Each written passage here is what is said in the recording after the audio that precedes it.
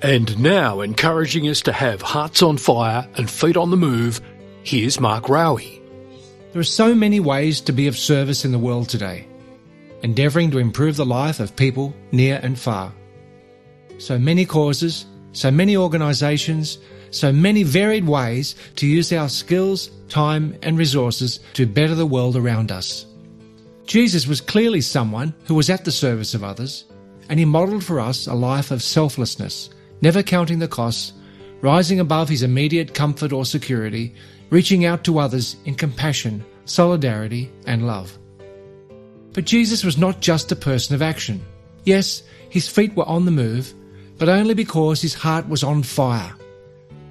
I think we all know what it is like to have a heart that is on fire, when we feel deep inspiration, motivation, determination, enthusiasm, zeal even.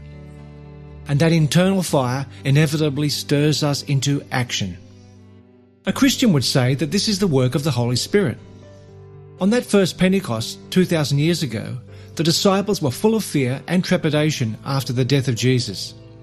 Hiding in that room, they were unable to move, to take action, to step out into the world, until the Holy Spirit came upon them and ignited them, creating hearts that were on fire, giving them courage, strength, and motivation to have feet on the move.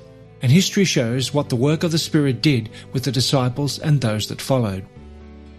Good works are good. Of course they are. People of goodwill doing good cannot be anything else. But real sustainable movement, real change, real action can only take place if our hearts are truly on fire. The movement of God's Spirit within us is that sustainable fire that will burn endlessly and propel our feet in the right direction, even in the face of challenge and adversity, to, as John 10:10 says, bring life to the full for everyone. There are so many ways to improve the life of people around us.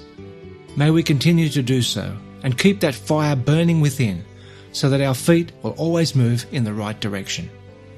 I'm Mark Raue from Catholic Mission. Find out more about us at catholicmission.org.au.